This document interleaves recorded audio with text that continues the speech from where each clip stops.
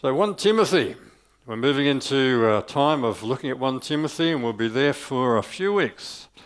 It's going to be good. Before we make a start, let's ask the Lord to bless us.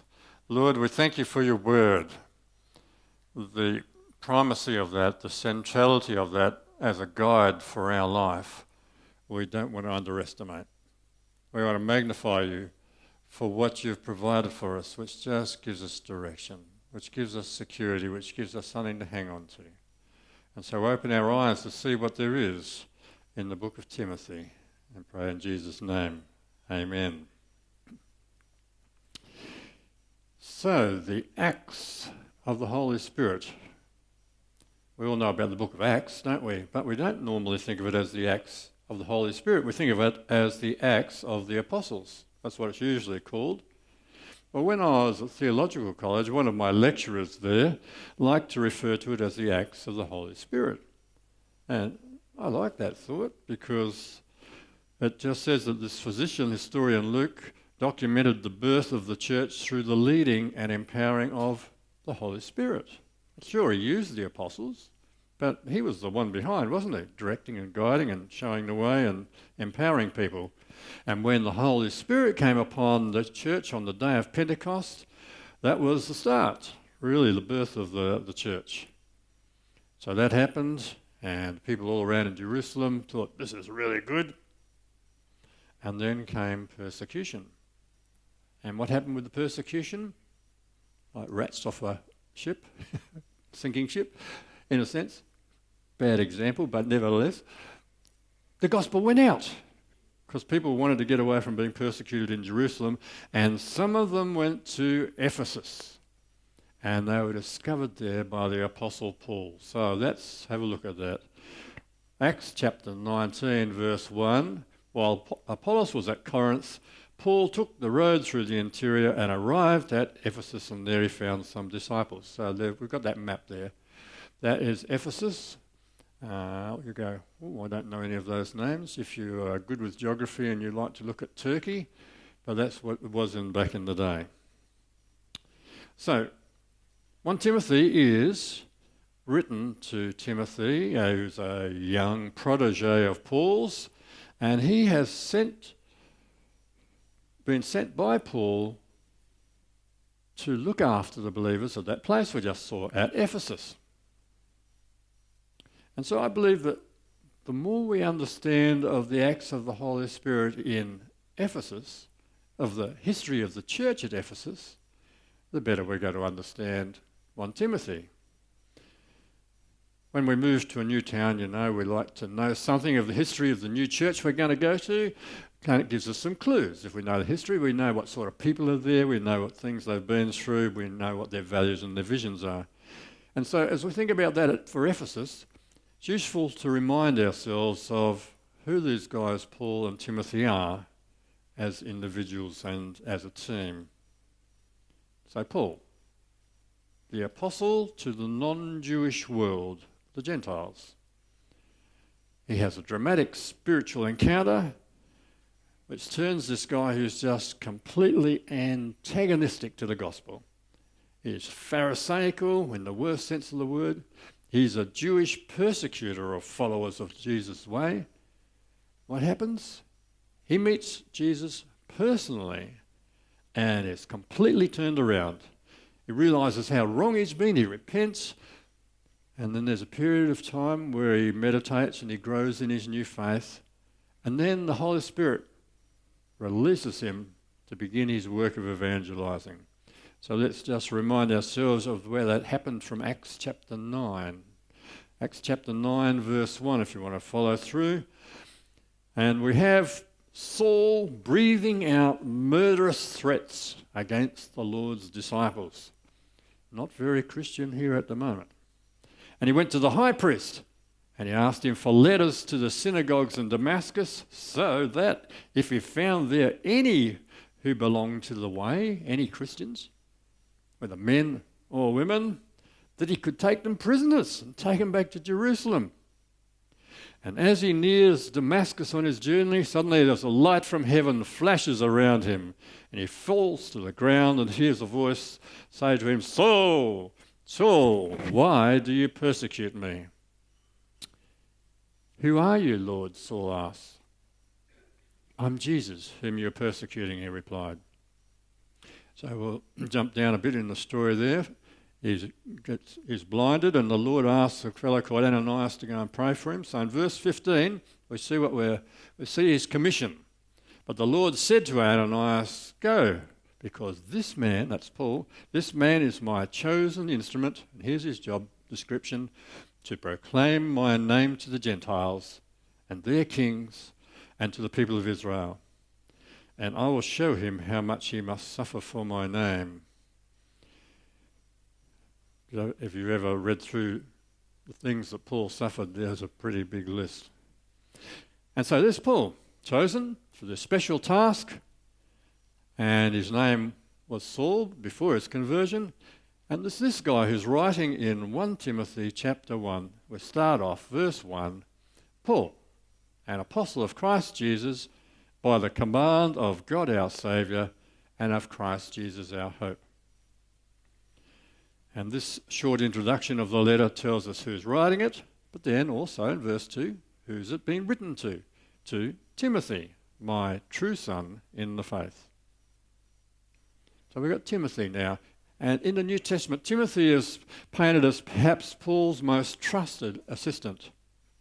They met on Paul's second missionary journey around the Mediterranean, when Paul was revisiting most of the places he went around first time, and his grandmother and his mother, Lois and Eunice, were amongst Paul's first converts in a little Jewish community called Lystra, and they passed on their faith to Timothy. In 2 Timothy that we find that in 1 verse 5 of 2 Timothy, I'm reminded of your sincere faith, which first lived in your grandmother Lois, and in your mother Eunice, and I'm persuaded now lives in you also. So it seems most likely that Lois and Eunice have passed on their faith to Timothy. And so when Paul calls him his true son in the faith, I don't think he's saying that he actually led him to Christ, but it's more likely he's talking about how the two of them are just like-minded. It's the sort of thing that happens. You get two experts in the field, they recognise that they're thinking similarly in their field. It's like when a mentor realises that his student just gets it and they're on the same page. And so Paul saw something in Timothy because they were like-minded, and he took him along for his in-house or on-the-job training and mentoring. That's Acts 16 verse 3. Paul wanted to take him along on the journey. See, he wanted to take him along on his missionary journey. So he circumcised him because of the Jews who lived in that area, for they all knew that his father was Greek. And they met when Paul came to Lystra in Acts 16:1. Paul came to Derbe and then to Lystra, where a disciple named Timothy lived, whose mother was Jewish and a believer, but his father was Greek. And some of you will have noticed the bit I glossed over in there, the painful cost which Timothy paid in order to go on the mission with Paul. Circumcision. Yes, certainly demonstrating commitment to the mission and the ministry, wasn't he? But that process opened doors, or at least removed barriers to the Jews receiving his ministry. And in case you think that's a sort of an ancient oddity, I had a friend when I was in Kalgoorlie who was an African missionary called by God to come and minister to the Wongais out in the goldfields, and he related a time of being with them, and in this circumstance with other men, he was able to demonstrate his African ritual circumcision to them, and it just opened the door of acceptance to ministry to Wongais in the modern era. So Paul inducts Timothy from their first meeting into the ministry, and he's going to eventually ask him to do these things that he's learning, to do them in Ephesus. And so let's look at the nature of that ministry he's being asked to do. In Acts 16 we're going now, Acts 16 verses 4 and 5. So Paul wanted to take him along on the journey, and he circumcised him because of the Jews who lived in that area, because they knew his father was a Greek. And then in verse 4, as they travelled from town to town, here's the ministry. They delivered the decisions reached by the apostles and elders in Jerusalem. So they're teaching stuff from Jerusalem, from the elders and the apostles. And what's the result of that ministry? Verse 5, so the churches were strengthened in their faith and grew daily in their numbers. That's what Paul is taking Timothy along to do this, to strengthen people in their faith. He's apprenticed to pass on teaching, to strengthen people in the faith. So there's one more endorsement of Timothy from Paul, and that is before he was sent to Ephesus, he actually sent Timothy to Corinth. And it's important to note that he didn't just send him with a message. He sent him with a lifestyle. You know, I don't know if you know this, but modern education separates knowledge from how you live. But back in those days, when you went to get educated, you went to a rabbi to learn, and you lived the same way that he lived. And often you would live in the same house as the rabbi. So think about this, think about the University of Jesus. He didn't say, come on down to the lecture room just from 9 to 3, Monday to Friday. Rest of the time, you're on your own. No, it was, come and live with me. Do life together with me. And then you will see how to put together teaching and life, which is wisdom. And because Paul wants people to imitate him, and he can't come himself, he sends someone who lives the Christian life the way he lives it. Someone that they can imitate because he lives life and does it the way that Paul does. And we'll see that in 1 Corinthians 4, verse 16 to 18. Therefore I urge you, says Paul, imitate me. But he's not coming, so next verse. For this reason I've sent to you Timothy, my son whom I love, who is faithful in the Lord. With the subtext, imitate him. He will remind you of my way of life in Christ Jesus, which agrees with what I teach everywhere in every church. And then, so we're looking at the first couple of verses of 1 Timothy. Verse 2 finishes with a sort of a standard greeting, which would be like, when we write letters, there's a form. They have standard things like, dear John, blah, blah, blah, blah, blah. Yours sincerely, yours faithfully, kind regards, Bill. Well, grace and peace is the standard greeting Paul uses, and you can find that in Romans, you can find it in Corinthians, in Galatians, Ephesians, Philippians, Colossians, Thessalonians. But in this one, Paul's got grace and peace and mercy. Grace and peace and mercy as well. He'll refer later on to himself being the chief of sinners. And maybe he's connecting at this stage of his life more deeply with his innate sinfulness, because he's getting older. And most people believe he wrote this letter to Timothy probably on his last missionary journey, as he's on his way to Rome. And so it's like his awareness of his sinfulness is increasing over life, which means that his gratitude for the amazing mercy of God which he's received has found a way to forgive his sinfulness. He's just more and more aware of the mercy he's received. And I don't know if you think about this, but it makes sense. The closer you come to God, the more you realise your frailty and your sinfulness. It's like the more light you have, and the better you can see, the more dirt you see. And my mum had a cataract operation, and so she could see a lot better, and she said to Dad one day, gee, I didn't realise the walls were so dirty. And it's like that. As the closer you get to God, the more you appreciate how merciful he is. The closer you get to him, the greater you realise he is and how small we are by comparison to him. And I think Paul burned with the desire to tell others how they too, you could have this same mercy. You can have this same grace and peace which I have obtained. Well, back to the Acts of the Holy Spirit in Ephesus. Due to the persecution of the church, some believers had found their way to Ephesus. And Paul's on this journey. He's come over a land from Corinth. He's met them up and he's found out, they haven't quite got the complete gospel yet. They haven't heard about the Holy Spirit yet. They've only been baptised with the John the Baptist baptism, which was a baptism of repentance. So they've repented, but they haven't received the Holy Spirit.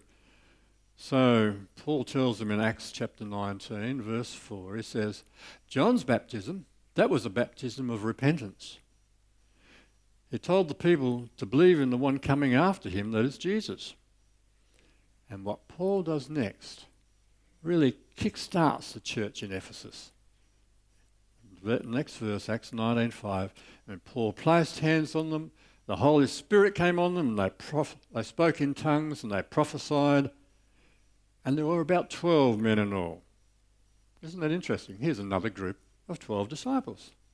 Jesus' model is reinstigated here in Ephesus now. So I wonder if you can put on a leadership hat or leadership goggles at this point. And we had on Wednesday we had a lovely, wonderful meeting for the Gideons, and praise the Lord, something like $7,000 was raised to spread Bibles wherever they'll be spread.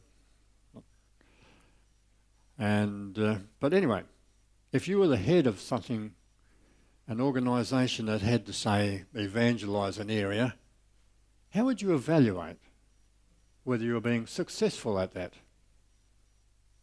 So we're going to hold that in the back of your mind, that leadership perspective on what Paul does in Ephesus. So, he's in Ephesus and he starts with the Jews. In Acts 19 verse 8, Paul entered the synagogue and he spoke boldly for 3 months, arguing persuasively about the kingdom of God. So where did Paul start in Ephesus? At the most believing place he can find, the synagogue, because, Jesus was, after all, a Jew, and his teachings were based on the Jewish scripture. And for 3 months, he's able to speak, he's able to teach freely. However, eventually, the late adopters demonstrate they're never going to change. A friend of mine visited a beautiful little church in England. He was shown around by this crusty old trustee, and he mused to the trustee as he looked around, gee, over the years you must have seen many changes. And you're right, says old Jeremiah the trustee, and I've resisted every one of them. See, eventually people make up their minds about something new, and then they harden into their set position, and then they harden into, well, now I can snipe at other positions. And that's what happened. We find in Acts 19:9, some became obstinate. They refused to believe, and then they sniped. They publicly maligned the way. So what did Paul do? He left. And one of the commentators I've come across over the years said that he actually just went next door, because that's where the Hall of Tyrannus was, next door. So Paul left them in Acts 19:9, took the disciples with him and had discussions daily in the lecture hall of Tyrannus. And so, as we follow what happened from here, we're sort of taking note of Ephesus, the place, Ephesus, the city. We're taking note of where the converts came from, and that makes us think about the potential baggage that they might have brought in from their culture. And we're keeping in mind that Timothy is going to have to bring teaching and pastoring to that group of people. And that's going to affect the instructions which Paul's going to give in 1 Timothy and 2 Timothy. And the first thing to note in Ephesus is the spiritual power which God exhibits through Paul. And we're going to see that over 2 years, we're going to see how many people hear the gospel And remember, this is back in the day where you couldn't put it on Messenger, you couldn't put it on newspaper. All you had was the human grapevine. And so getting as many people as possible to hear the news, it's going to take something extra. It's going to take spiritual power. So what was the effect with our leadership hat? We see in Acts 19:10, this went on for 2 years so that all the Jews and Greeks who lived in the province of Asia heard the word of the Lord. They all heard. Wow, God enabled an amazing spread of his message. And partly that was because God attached miracles of healing and deliverance to Paul's ministry. Look at this. This is the church that this letter's been written to. 19:11 of Acts. God did extraordinary miracles through Paul in Ephesus, so that even handkerchiefs and aprons that touched him were taken to the sick, and their illnesses were cured, and the evil spirits left them. And there's an interesting section in the story of Acts 19 in regard to the occult. And the occult has a couple of major themes. One of them is self-love, which gives self the right to enjoy whatever sensual pleasures you desire or imagine. And the other is the quest for extra power, and that brings in spells and sorcery and invitations to demons to come and be in. And one of the things I've read over the years is that evangelism to cultures who are absorbed with the occult becomes most effective when there's a power encounter between the two, between good and evil, and good wins decisively. Because when God's power is shown to be stronger than the devil's power, then people take notice. And so that last bit of verse 12 said of Paul's ministry in Ephesus, and the evil spirits left them. So people would have been pretty impressed at this deliverance ministry from Paul. But as we know, Satan can masquerade as an angel of light. He can deceive people. He's really got a really good marketing department. And so other people are trying to say, oh, we can do the same as Paul. We're clever enough. We've got skills. We've got a good marketing arm. We can come to us. Well, what happens in Acts 19, verse 13? There were some people who went around, some Jews, driving out evil spirits. And they tried to do what Paul was doing, invoke the Lord Jesus' name over those who are demon-possessed. And they'd say, in the name of Jesus whom Paul preaches, I command you to come out. And this is a power thing, seven guys, plenty of beef. 7 sons of Sceva, a Jewish chief priest, they were doing this. But one day, the evil spirit answered them, well, Jesus I know, and Paul I know about, but who are you? And then the man who had the evil spirit jumped on them, overpowered them all, 7 of them, gave them such a beating that they ran out of the house naked and bleeding, and then their fake news was exposed. Only Paul had the God with the power to deal with the scaringly powerful demonic. So in verse 17 there, and when this became known to the Jews and Greeks living in Ephesus, they were all seized with fear, and the name of Jesus was held in high honour. You see, the Holy Spirit used this power encounter to convince the sorcery-minded, occultic practicing, spell-performing public of Ephesus that the good news about Jesus was true. And many of them accepted it, they repented, they believed. How many of them? How big was it there? Well, think about the extent to which the Ephesians were into occultic black magic, and see how it was revealed by the response of those who converted. Verse 19, we're still in Acts 19:19. A number who had published sorcery brought their scrolls together and burned them publicly. When they calculated the value of the scrolls, the total came to 50,000 drachmas. You say, how much is that? Here's got a bit of a picture of the burning there. The value, several $1 million. That's a lot of turning around. And it's a very public demonstration. And what was the result of that? Well, Acts chapter 19, verse 20. The result of it, of the power encounter being won by Jesus, is in this way the word of the Lord spread widely and grew in power. And so with our leadership eyes on, we can evaluate the effectiveness of the ministry efforts in Ephesus. It's really successful. The whole province of Asia has heard the word of the Lord. It spread widely, it spread in power, and that's a big challenge to their culture. And we're going to see the culture pushes back. More details about Ephesus. In Ephesus was what was considered one of the 7 wonders of the ancient world, the Temple of Artemis of Ephesus. And that was completed about 550 BC. And if you know how it is, big buildings don't happen by accident, do they?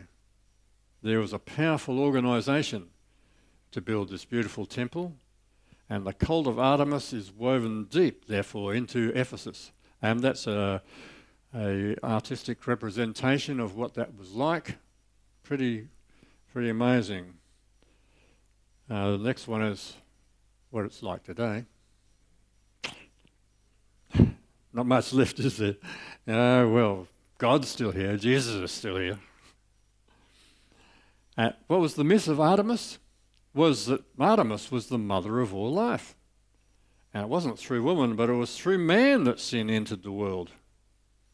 And Artemis, because she helped her mother Leto deliver her twin brother Apollo, became known as the goddess of childbearing. And so there was social pressure on women to remain loyal to the goddess, or they might risk dying through childbearing. Artemis, or Diana, depending on whether you prefer the Greek or the Roman name, was therefore the goddess of virginity and the goddess of fertility. And let's have a picture of the things that they were selling. Artisans producing and selling expensive statues depicting their many-breasted goddess. The priests of the temple, they were all women, and they ruled the show in the temple. They kept the men in their place. The temple was staffed with many young virgin women, and there was temple prostitution, part of the fertility aspect of Artemis. There was a legend that the statue of the goddess was a gift from the gods that fell from the sky, most likely based on a meteor that fell at some point in the city's past. How big was it? This temple was almost double the size of the Parthenon in Athens, and Pliny the Elder, who was a Roman official historian, he called this temple the most wonderful monument of Grecian magnificence. No, it was built by the Greeks. So many people were making a living out of a place like that. And the craftsmen were very aware of Paul's challenge to their income stream. And so they did what any reasonable group of artisans would do. They had a very noisy protest. They knew that Paul, in Acts 19, Paul says that gods made by human hands are no gods at all. There's a danger not only that our trade will lose its good name, and then they go on, they try and drag theology in, but we've got the point. They're concerned about the loss of trade. They're concerned about the loss of money. And if you thought that the protests that we've seen in the USA and around the world in recent times that turned violent, if you think they're new in world history, just read Acts 19. And we see the story there. There's confusion. There's religious chanting of mantras and slogans. 2 hours of "Great is Artemis of the Ephesians." They ignore judicial process. Does this sound like a city friendly to the gospel to you? Would you like God to send you to minister in a city like this? Well, that's where Paul sent Timothy. A few other historical things about Ephesus. It was built in the 10th century BC on the site of the former Arzawan capital, and was built by Attic and Ionian Greek colonists. So that's 2 tribes of the Greeks. And during the classical Greek era, it was one of 12 cities that were members of something called the Ionian League. The Romans came along, they captured it, became part of the Roman Republic 129 BC. How big was it? Well, it was big. in those days. It was large, it was multi-ethnic, so many different nations. It was in the Greco-Roman world of the first century, its population was exceeded only by Rome and Alexandria. So it was a big place, one of the big cities, approximately 250,000 people, and an important seaport, which nowadays everything's sorted up, so it's no longer on the sea, it's about 15 k's inland. And what do they have there? Lots of Jews, lots of Greeks, lots of Romans, people from all over the Mediterranean world. What about the culture? Here's a big word for you. It was pluralistic. So plural, many, lots of different religions. Their moral beliefs, very varied, very diverse. There was, in our opinion, a considerable amount of moral depravity, probably more than we would think is good. But they had something very similar today. Because there were so many different religions and beliefs, one of their highest values are tolerance and syncretism, which means it's okay to put things together. And so when someone comes along and says, this is the right religion, this is the only God, this is the ultimate truth, well, they're bound to face rejection and social pressure and persecution, and you say, sounds very much like today. What did they do for school? Actually, Greeks didn't really bother about educating girls, but at the Roman time, both boys and girls could go to primary school, and they called it the gymnasium. A bit wider than what we think these days, because at the gymnasium you could study history and music and logic and astronomy and Greek language, poetry, units of measurement, philosophy, maths, mythology. So reading and writing, quite a lot of people, not everyone, but quite a lot of people had reading and writing in those times. And another big belief was reincarnation. So that's why you get buried, put some of your good stuff in the tomb with you, because you're liable to come back and use it again. So all these things are effects on the church at Ephesus. And there's serious temptations in there towards individualism, towards feminism. There's heretical ideas they got from their myths and legends. There's some of the occultic practices that they would have used before, which was sneaking back in. And the big things, tolerance and acceptance. Accept everything. So that's in the background. So there's another mention of Ephesus in Paul's third missionary journey, which is going to influence us how we look at 1 Timothy. And it is as Paul is sailing past, he's on his way to Jerusalem, hopefully to get there by Pentecost. So we've got a map of where he's going there. That's the big map, and if next one I think zooms in a bit closer, and you can see there, the yellow arrow is pointing to Miletus, and above it is Ephesus, and it's about, we'll get to that bit. So that's our situation, and Paul's not the sort of guy who pops in for a 5-minute visit, is he? I get the idea that if he knew he was actually going to stop in at Ephesus, then the people would want him to stay. And he wouldn't be able to drag himself away because they loved one another. And then there's this whole hospitality thing, and then he just loves teaching and preaching. So because he wants to get Jerusalem, he passes by Ephesus, but he's still got a sense in his spirit, I'm never going to see them again. So I've got to say goodbye. So Acts 20, verse 25. Now I know that none of you among whom I've gone about preaching the kingdom will ever see me again. So think about this. Transport had to be slower in those days because he's landed 80 kilometres away from Ephesus, and he still has time before the boat sails to send a messenger off those 80 k's, ask the elders. They have to then come and see him at Miletus. They got time to do that before the ship sails again. And so when they get there, this is the leaders. The instructions he gives to them are obviously similar to what we're going to see in Timothy, in 1 Timothy. And the first, he reminds them of the importance of live the message, and points out how he lived amongst them is something for them to imitate. Acts 20 verse 17. You know how I lived. You know how I lived. The whole time I was with you, from the first day I came into the province of Asia. And then he warns them about what's coming. I know that after I leave, savage wolves will come in among you and will not spare the flock. Even from your own number men will arise and distort the truth in order to draw away disciples after them. There have been a few countries in the modern era where missionaries have been forced out and the fledgling believers have been left behind to fend for themselves. I wonder how you would feel if you'd gone in and you'd have some believers and then you have to get out. What are you going to feel knowing that wolves are going to have free rein to distort what you've talked about, both from within the fellowship and without? This happened in China. Missionaries were forced out of mainland China, and they must have felt what Paul's feeling here, desperately sad. But we know that the house church movement in China has kept on growing. And I'm encouraged by the faith that Paul had, knowing this was going to happen, the faith that God would still grow the church. And the gates of hell would not prevail against it.